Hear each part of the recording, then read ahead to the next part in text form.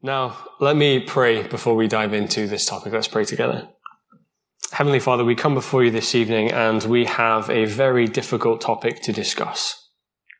And yet we thank you that your word does not shy away from things that we find tough, but that we can find hope and that we can find comfort in your words, and ultimately through Jesus Christ, in whose holy and precious name we pray.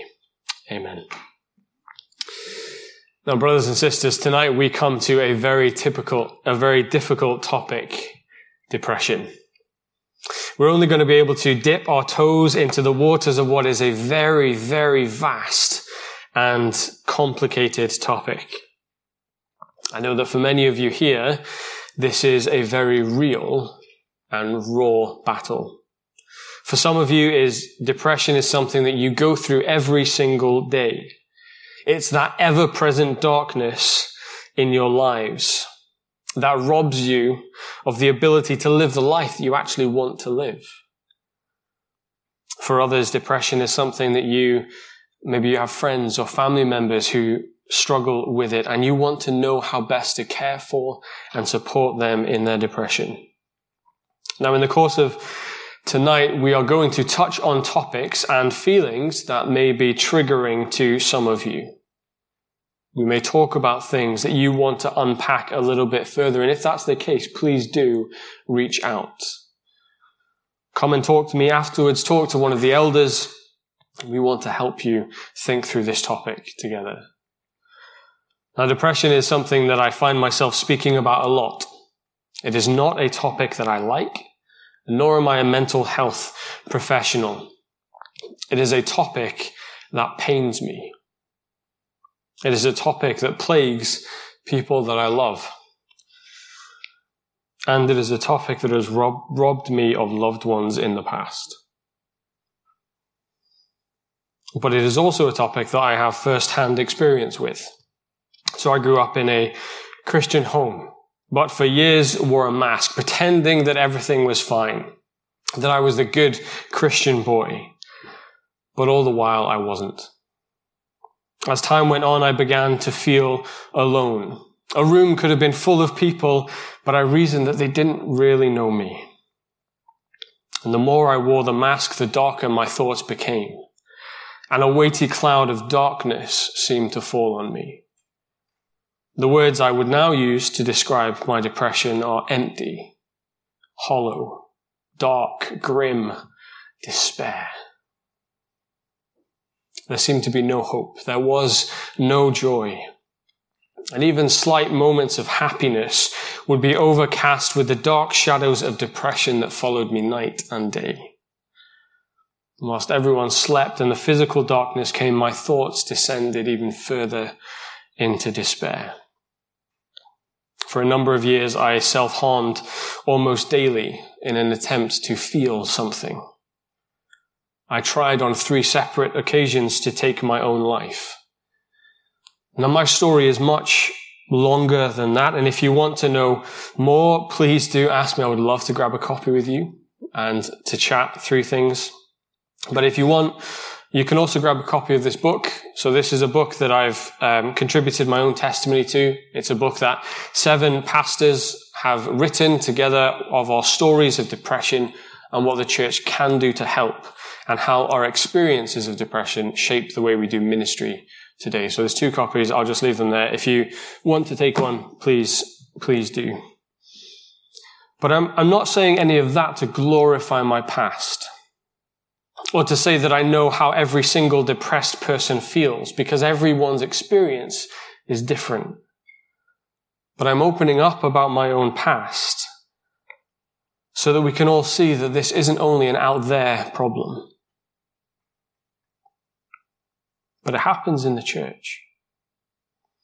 And it can often go unnoticed. And I want you to know this evening that I'm coming at this topic as a former sufferer of depression.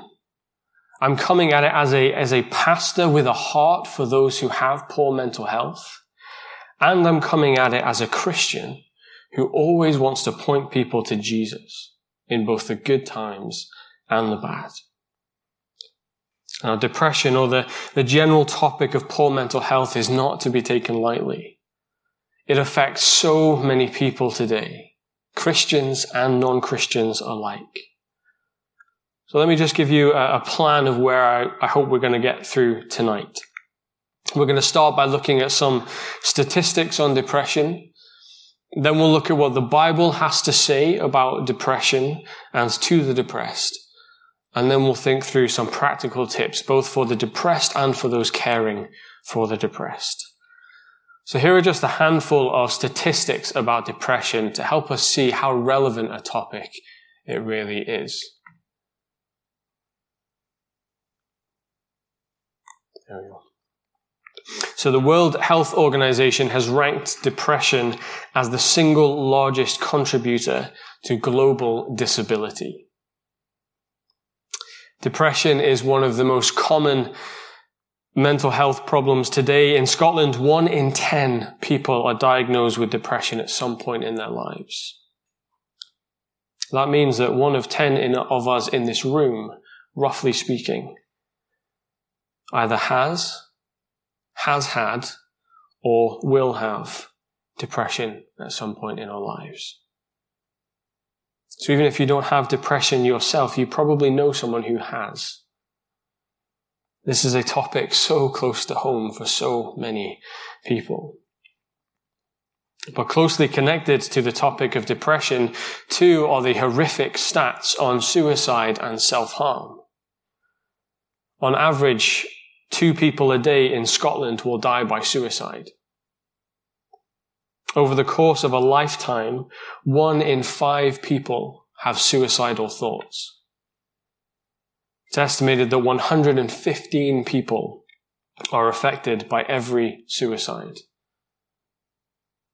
Some of you will probably know someone close to you or know of someone who has taken their own life. It is never, ever easy. And it can bring up emotions and trauma that must be taken seriously. Suicide is the most common cause of death in men aged 15 to 44 after accidental death. And around 17% of people will self-harm during their lifetime.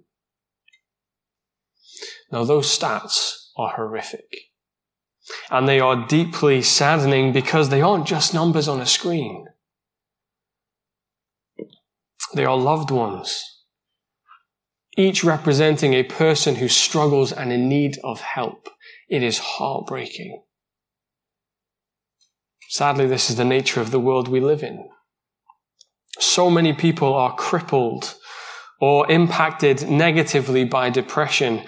But on top of all of that, there are countless people who suffer from depression or periods of depression-like symptoms who go undiagnosed. Here's what Ed Welch, a registered psychologist and Christian counselor, says about depression. Think of depression not so much as I have it or I don't have it, but as a continuum of severity. On the one end, it is bothersome, and at the other end, debilitating.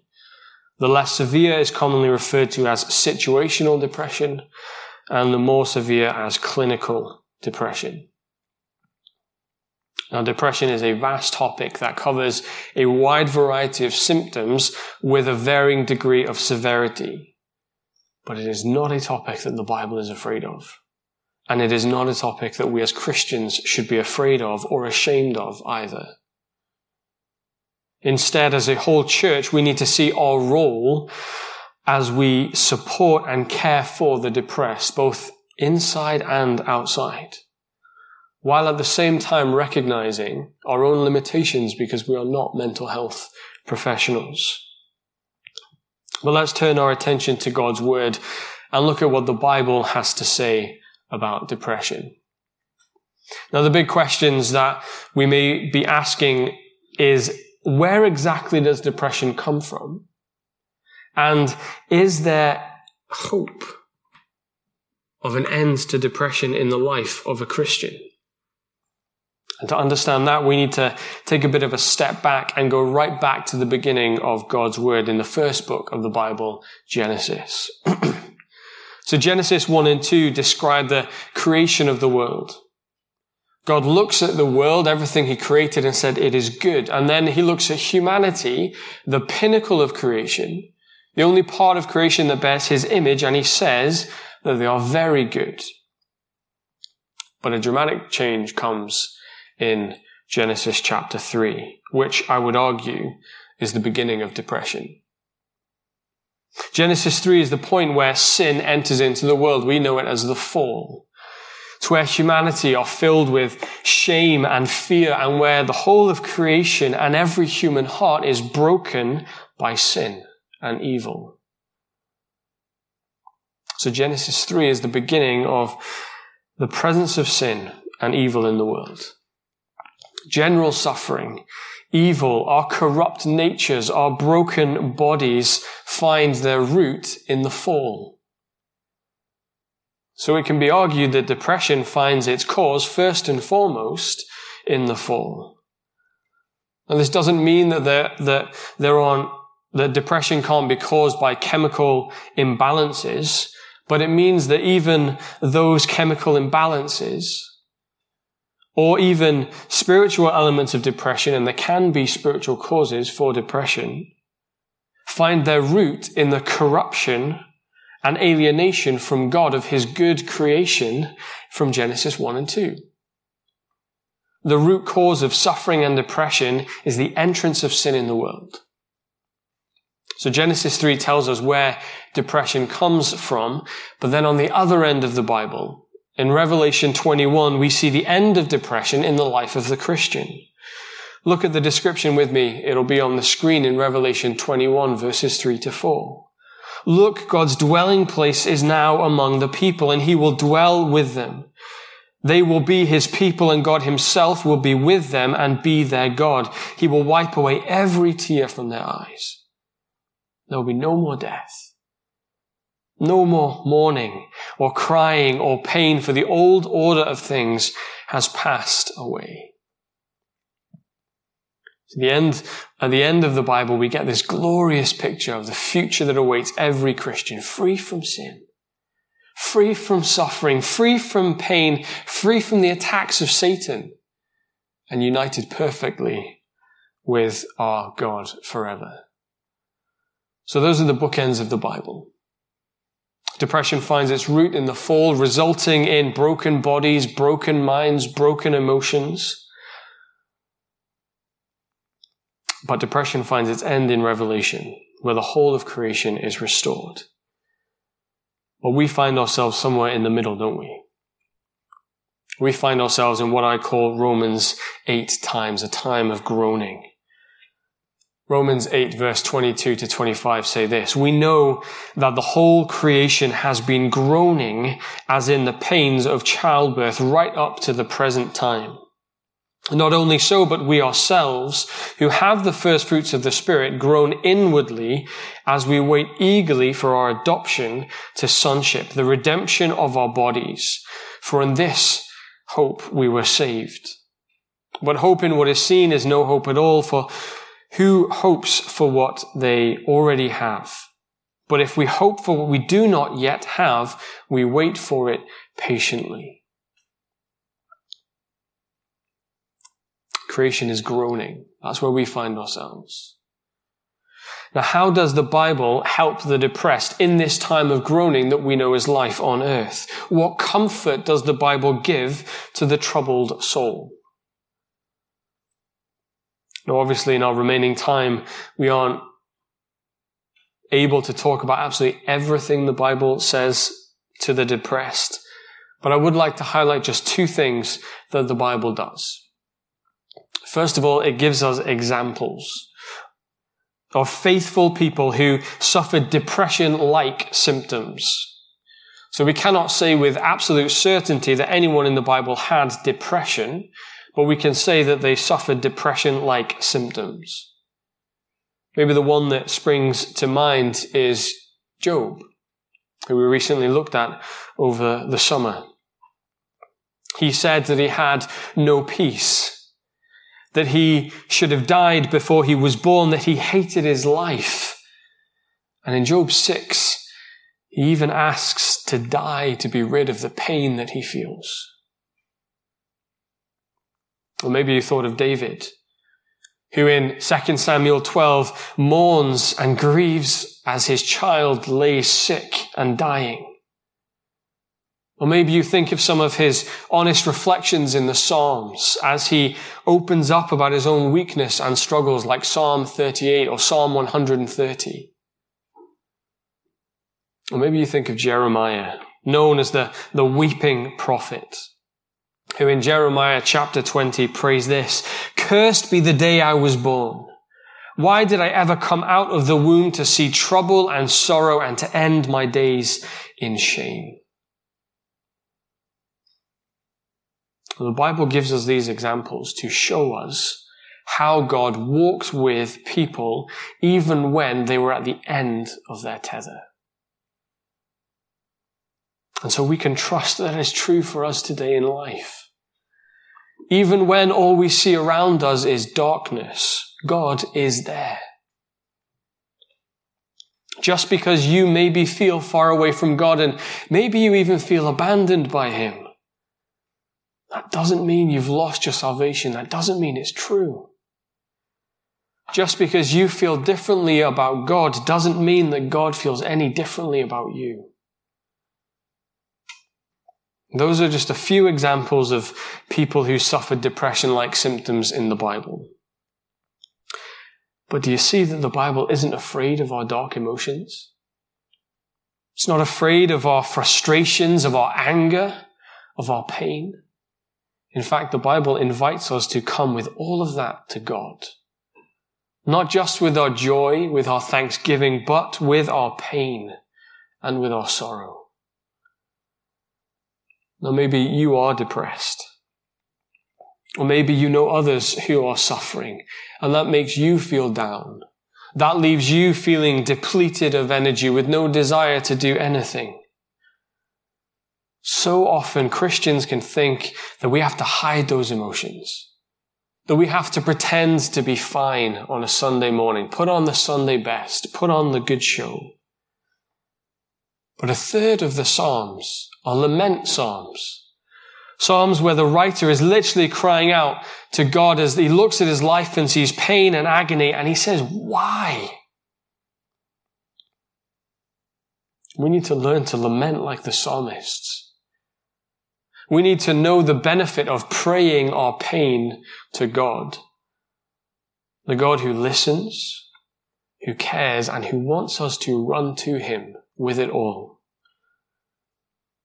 So that's the first thing the Bible does, is it gives us faithful examples of people who suffered depression-like symptoms.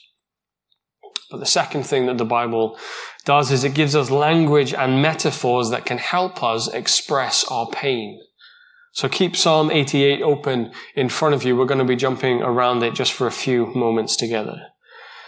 The best example of this kind of psalm is 88 because it is a psalm of Heman, the Ezrahite. We first meet him in 1 Chronicles chapter 6. He's renowned for his wisdom, and he served Solomon as a seer, a kind of Old Testament prophet. But Heman is most renowned today for writing what is arguably the most painful psalm in the whole book of Psalms. And this was a song that was sung by the sons of Korah. This is a psalm of lament, an individual psalm of lament that Heman wrote out of his pain. Now, reading that psalm, maybe you felt you resonated with Heman. Maybe you read some of those things and you thought, yeah, I can remember days where that was true for me. I felt alone and abandoned in the pit. Or maybe you read that psalm and you were amazed that God would allow such openness and honesty in the Bible.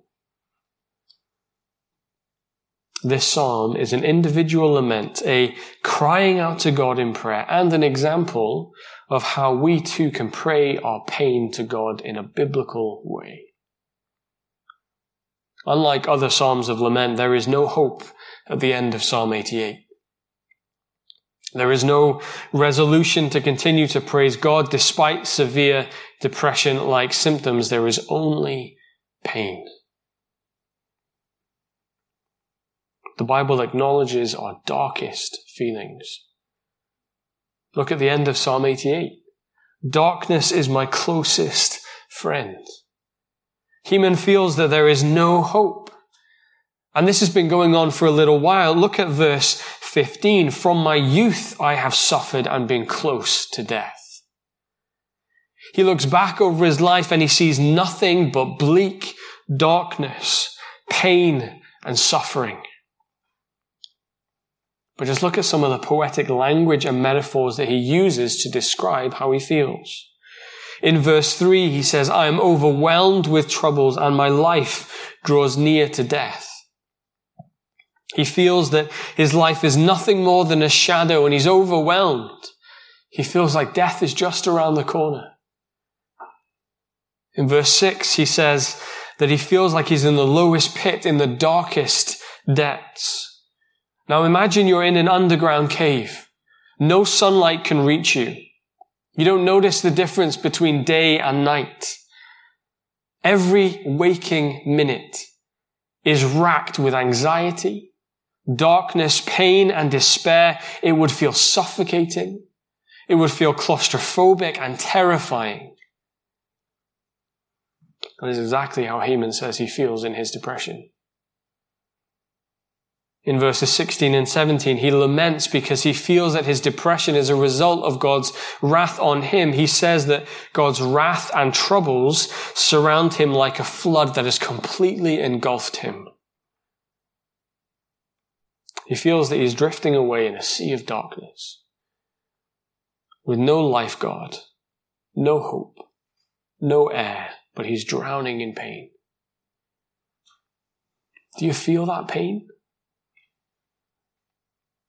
And he also feels abandoned by all of his friends and family, and he feels abandoned by God. Look at verse 14. Why, Lord, do you reject me and hide your face from me? Brothers and sisters, this is how so many people feel in the darkest days of depression. But notice that even in his deepest pain and depression, Heman still cries out to God. Verse 1, night and day I cry out to you. Verse 9, I call to you every day. Verse 13, I cry to you for help, Lord. He feels like his prayers are not being listened to, but he keeps on praying and he reminds himself of who God is. The psalm, whilst it's bleak and full of pain, it starts in verse 1 with a declaration of who God is. Lord, you are the God who saves me. There he's using God's covenant name, packed with all the history of God's covenant faithfulness, of his unfailing love for his people. He recognizes that even if he doesn't feel it, even if all he sees around him is despair and darkness, that God is the one who saves him. Psalm 88 gives us language and metaphors that we can use to cry out to God in our deepest pain. In the struggles of dark days of depression, of isolation, of poor mental health, this psalm is an example of what it means to suffer as a believer, to take it to God in lament, and to mourn the situation that you are in. I would encourage you all to take the Psalms of Lament and study them. Use them as templates to express your darkest emotions and pray them to God. Whilst many of the Psalms of Lament are full of darkness, there are also great treasures to be found. This psalm ends with no hope, with darkness. For some people, depression will never go away, but it plagues them their whole lives. We don't know why. We may never get the answer to that question, but we are pointed to God. We are pointed to the one who keeps his promises, the one who has promised to walk with his people through the good and the bad of life, no matter what comes our way. But we also need to remember truth, Because no matter how real it may feel, no matter how overwhelming our pain may be, you are not alone. The God who is hearing this psalm of darkness and pain for the first time is the same God who took on flesh and stepped into our darkness and pain. Jesus is the very answer to Heman's prayer. Jesus knows what it's like to feel despair. He knows what it's like to feel pain, to feel abandoned. In the Garden of Gethsemane, in Matthew 26, Jesus said, "My soul is overwhelmed with sorrow to the point of death." On the cross, Jesus cried out, my God, why have you forsaken me?" In his hour of darkness, he felt abandoned and alone, and yet we know, don't we, that God was doing a greater work through his suffering. We know that darkness was not the end to Jesus' story. Jesus bore that darkness, he bore that pain so that sinners like us, sinners who suffer, sinners with poor mental health, sinners with depression, broken people, can be accepted by God. Jesus understands, and just like his story didn't end in darkness, neither will the story of all of those who follow him. The dark clouds of depression may never leave you in this life, but in the midst of that darkness, you need to remember the truth that Jesus loves you and that he promises to be in that pit of despair with you. Jesus promises never to leave or forsake his people, and that is a promise that you can stand firm on. In your moments of despair, as the old hymn says, turn your eyes upon Jesus. Look full in his wonderful face, and the things of earth will grow strangely dim in the light of his glory and grace. Now, before we sing that song and enter into a time of communion together, let me just give a few practical tips for the depressed and for the carer of the depressed. So some tips for the depressed. 1, go to the doctors. By God's grace, we have mental health professionals who have been trained and know how to help. That help may take the form of counseling or medication or both. It is not wrong for Christians to take antidepressants. It is not wrong for Christians to need help. God, by his grace, has given us people with wisdom to know how to do that. The Bible never says, come to Jesus and all your problems will be gone. That is the false teaching of the so-called prosperity gospel. So go to the doctors. Go to the Lord. Take all of your concerns, your fear, your worries, your pain, and pray it to God. Sometimes praying will be the last thing you want to do. But speaking openly and regularly to God, crying out to him, will help. Remember that God doesn't say, come to me, all you who are happy and have everything sorted. What does he say? Come to me, all you who are weary and heavy laden.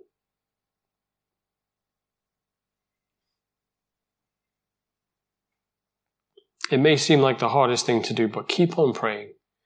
Keep on running to God. Thirdly, go to God's people.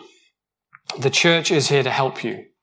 Speak to the elders. Ask us to meet you. Read the Bible with someone. Often reading the Bible alone for the depressed can be quite hard and quite a difficult thing to do. And it's also quite massive. So where do you begin? Pick it up with someone. Walk through passages together. Work through your difficult questions and have an honest and open relationship where you are held accountable for your actions and for your thinking. Now, I know that seems like the hardest thing to talk to people about your poor mental health. We're here to care for you. We want to support you. No one will think any differently of you because you struggle. And lastly, remember the truth. Too often depression can rob people of the ability to see the truth. They feel that God has left them, that God is punishing them, that there is no hope. But that isn't true. Instead, fill your minds with the things that are above, as Colossians 3 says, or Romans 12, renew your minds daily. Have people around you who regularly pray for you and pray with you. People who remind you of the gospel and how it's true for you too. And there can be a spiritual element to depression because Satan knows how to pull us down and how to distract us from God. He does that through lies, and we combat those lies with the truth of God's word. So, for example, make a list of the lies that you're believing and combat that with biblical truth. Write it all down. Write down what God says about you, not what you're believing or what culture says about you. So those are just a few tips for the depressed and just a whistle-stop tour of tips for the carers. Go towards the depressed. Be in it for the long haul.